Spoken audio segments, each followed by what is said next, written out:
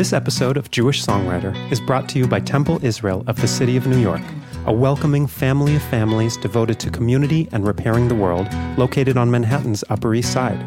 With an early childhood center, religious school education through high school, weekly musical services, and an inspiring array of social, educational, young professional, and Israel-centered programming and trips, you're sure to find your home in this warm and inclusive community.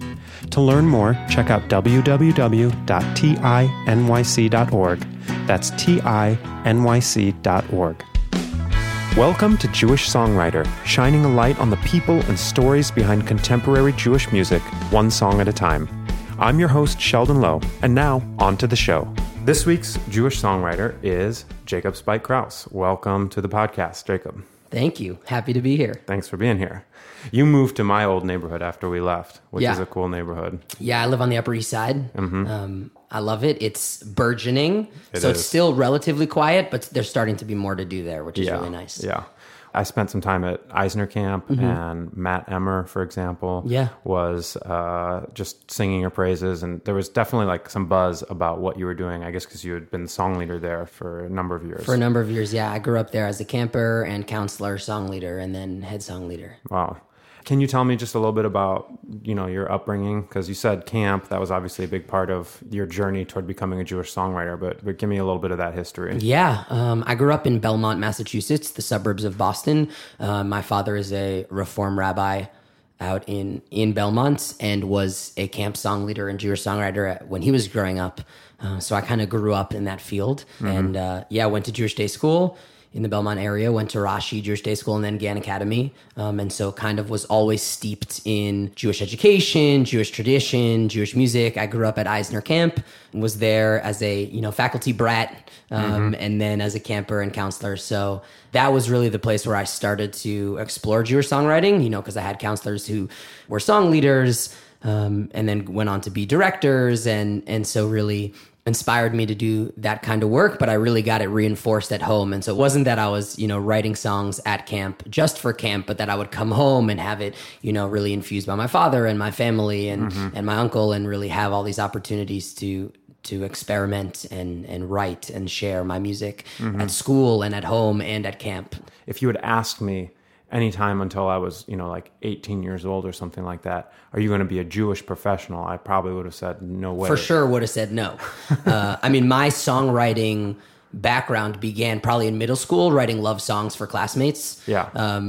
Totally, very classic middle school, high school, like, I love you, just like really unnecessary and gross, like exaggerated metaphors, like your eyes shine like diamonds, the like basic kind of stuff. Song and didn't start writing Jewish music until basically the end of high school when I was like, oh, well, I already write love songs. Maybe I can try and write, like, set this prayer to music or write these words to music as well. And so I didn't write my first Jewish song until senior year of high school even, and I had started writing songs 3-4 years before that. Interesting. At what age did you start song leading? I started song leading early. I was doing it in middle school at the Rashi Jewish Day School, so we're talking 6th grade, 7th grade. Oh, wow. I started early. I started to play guitar when I was 10. So I was song leading just a couple years after that. So was there a moment you would say that led you to become a Jewish songwriter or Jewish artist? I went to Muhlenberg College in Allentown, Pennsylvania. Also, apparently Noah Aronson went there, which I didn't know until I listened to your podcast.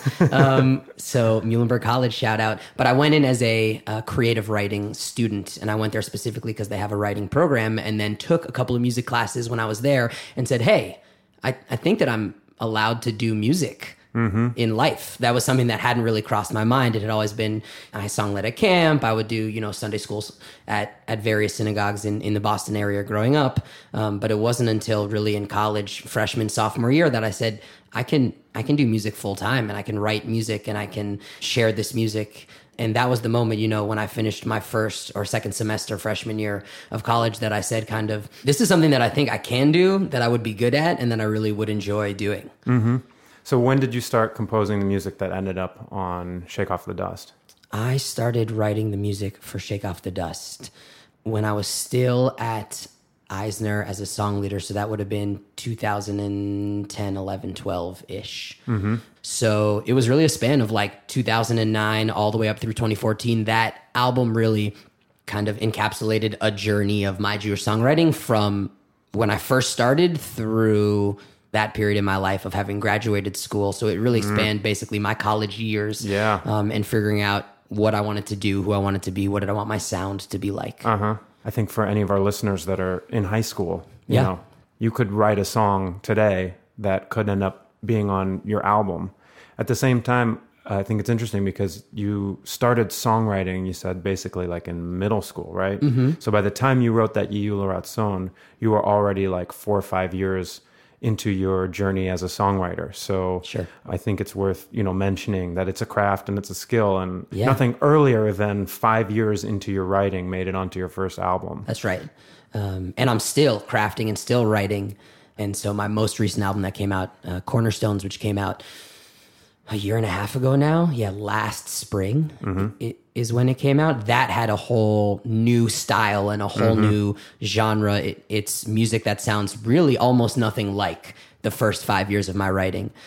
And so as a songwriter, you basically spend the first 10 to 20 years of your life going through phases of figuring out what are you passionate about? What do you want to sound like? Your first album to me was very like acoustic pop.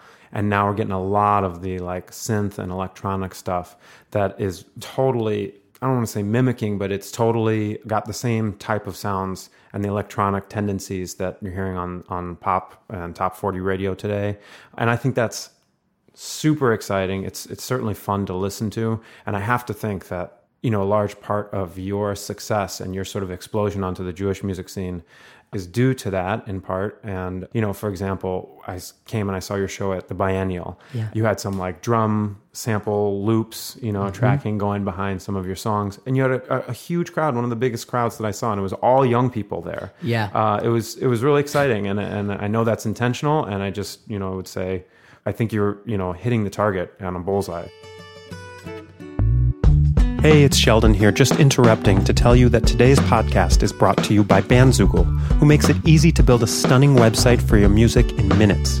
I've tried all of the major template-based sites, and the reason I use Bandzoogle is because the whole platform is really built for musicians, with features like a free custom domain name, a commission-free store, unlimited download codes, and an email list platform for managing your list, sending targeted emails, and analytics built right into your subscription. You can click the link in the episode notes or go to bandzoogle.com and use promo code Jewish Songwriter, all one word, to try it free for 30 days and get 15% off the first year of your subscription. That's promo code Jewish Songwriter. Bandzoogle, websites built for musicians by musicians. Let's start talking about You Will Find Me. Can you just tell our listeners a little bit about, you know, what this song is and sort of the inspiration to write it? Sure. It's based off of Shir HaShirim, Song of Songs, and uses text from that book in the lyrics. Nice.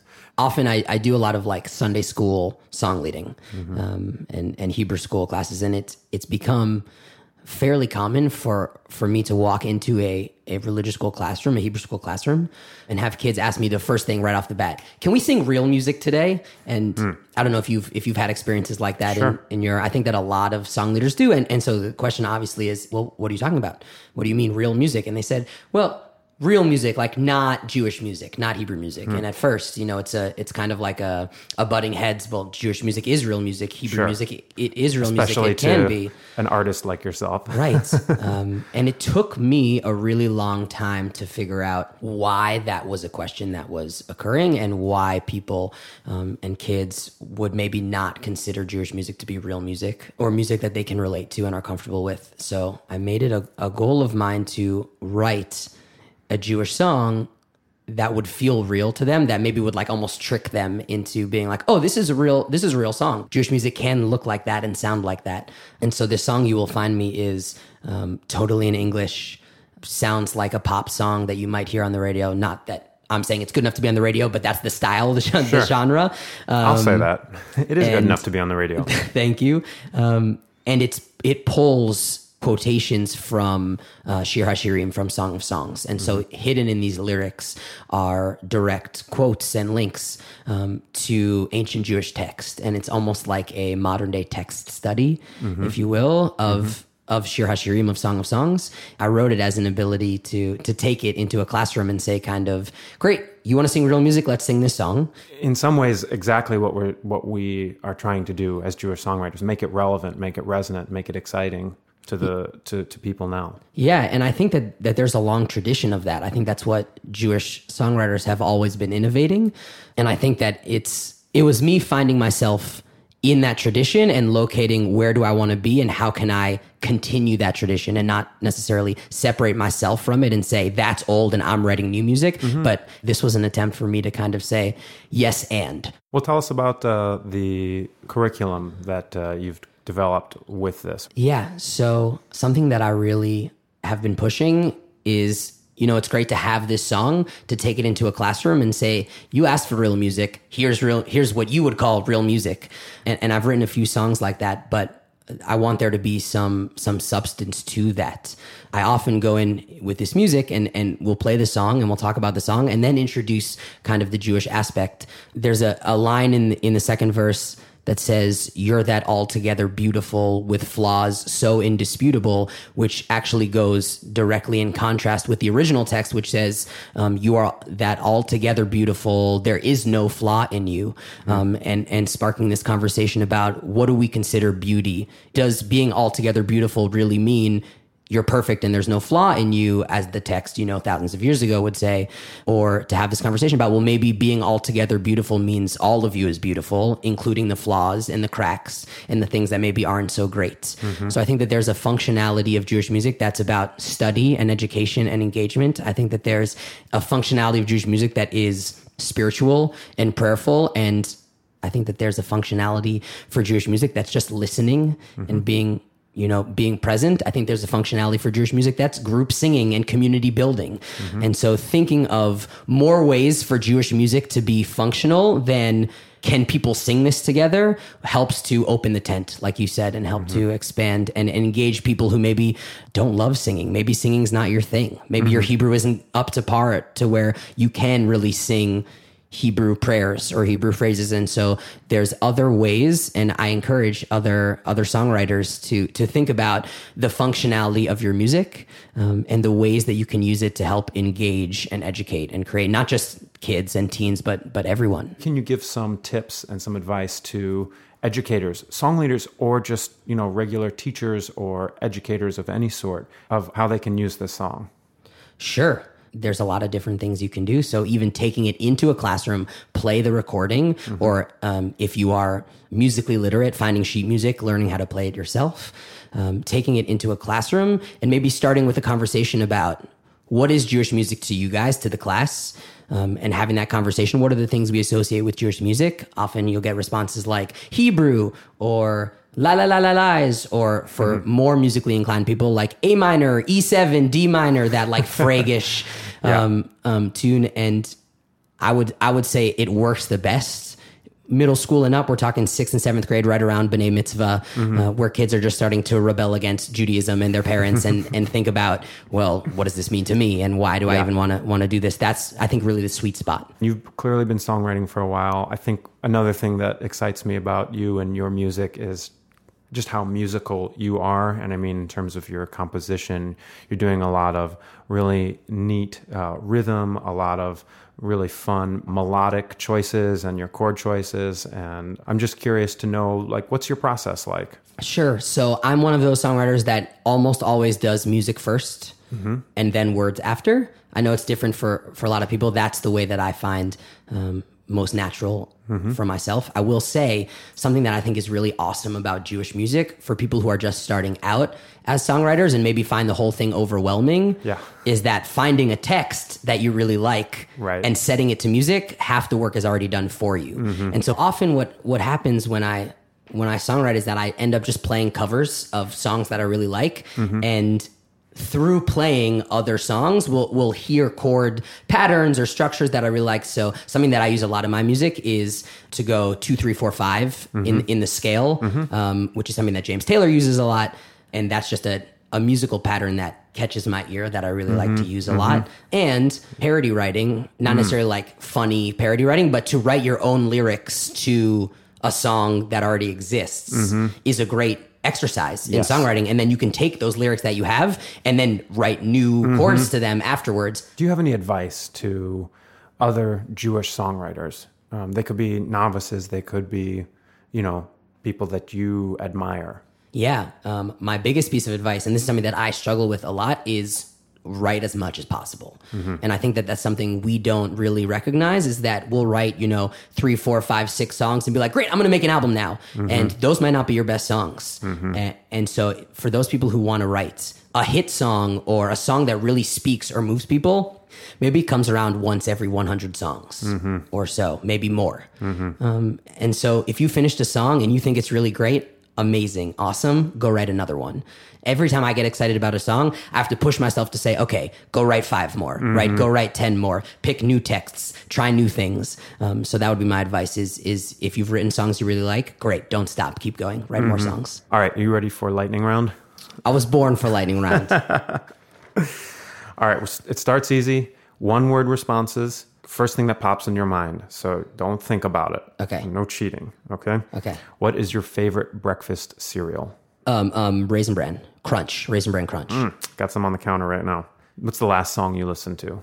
Slide by Calvin Harris. Your most used emoji? The Flames. Favorite TV character? Thad Castle from Blue Mountain State. You're good at this. Who would play you in your biopic? Oh my God. Chris Pine. Ooh, nice. I like that answer. What's your the song you're embarrassed to love, your guilty pleasure song? The entire High School Musical soundtrack. What's the song you wish you had written? September, Earth, Wind, and Fire. Very nice. All right, well, just one more time, thank you, Jacob Spike Krause, for being on the podcast. It was just awesome getting to hang with you, as it always is. And Absolutely. Sharing Thank you for inviting me. My pleasure. And yeah, that's a wrap. Bye, everyone. This is You Will Find Me by Jacob Spike Krause. Well, it was the eyes, they caught me by surprise and took me for a ride and left me nowhere fast asleep. See, I am hers and my baby is mine. We are both just victims of a selfish love that's no good at goodbyes. So she's just gone, gone, gone, gone, gone. And this time for how long? Will she come on home? Come away. My love, don't run away. So tell me, have you seen the one whom my soul loves? That interstellar head of a girl, since nobody knows where my baby goes to me. I've been searching the streets and squares with no luck, but I'm starting to believe where my baby goes, follow and you will find me. Whoa, whoa, yeah. Well, it was the eyes, the kind that mesmerize, captivated by her light. The whole thing's overwhelming me. She's that altogether beautiful, with flaws so indisputable. They always seem to make a dream of taillights in the sky again. She's gone, gone, gone, gone, gone. And this time for how long? It's the same old song of songs. Come away. My love, don't run away.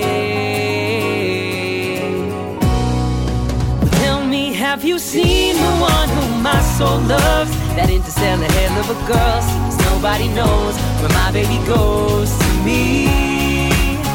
I've been searching the streets and squares with no luck, but I'm starting to believe where my baby goes, follow and you will find me. Whoa.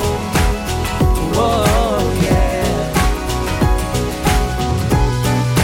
Come away. My love, it's only another love story in a box of a dozen, doesn't anyone have something to tell me? Have you seen the one whom my soul loves? That interstellar hell of a girl, seems nobody knows where my baby goes to me. I've been searching the streets and squares with no luck, but I'm starting to believe where my baby goes. Follow and you will find me. Whoa, whoa, oh, oh, oh, yeah. You will find me. Na, na, na, na, na. Na, na, na. Follow and you will find me.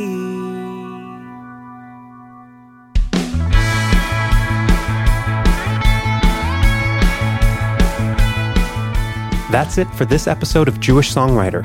Don't forget to subscribe to the podcast and follow us on Spotify, YouTube, and Facebook.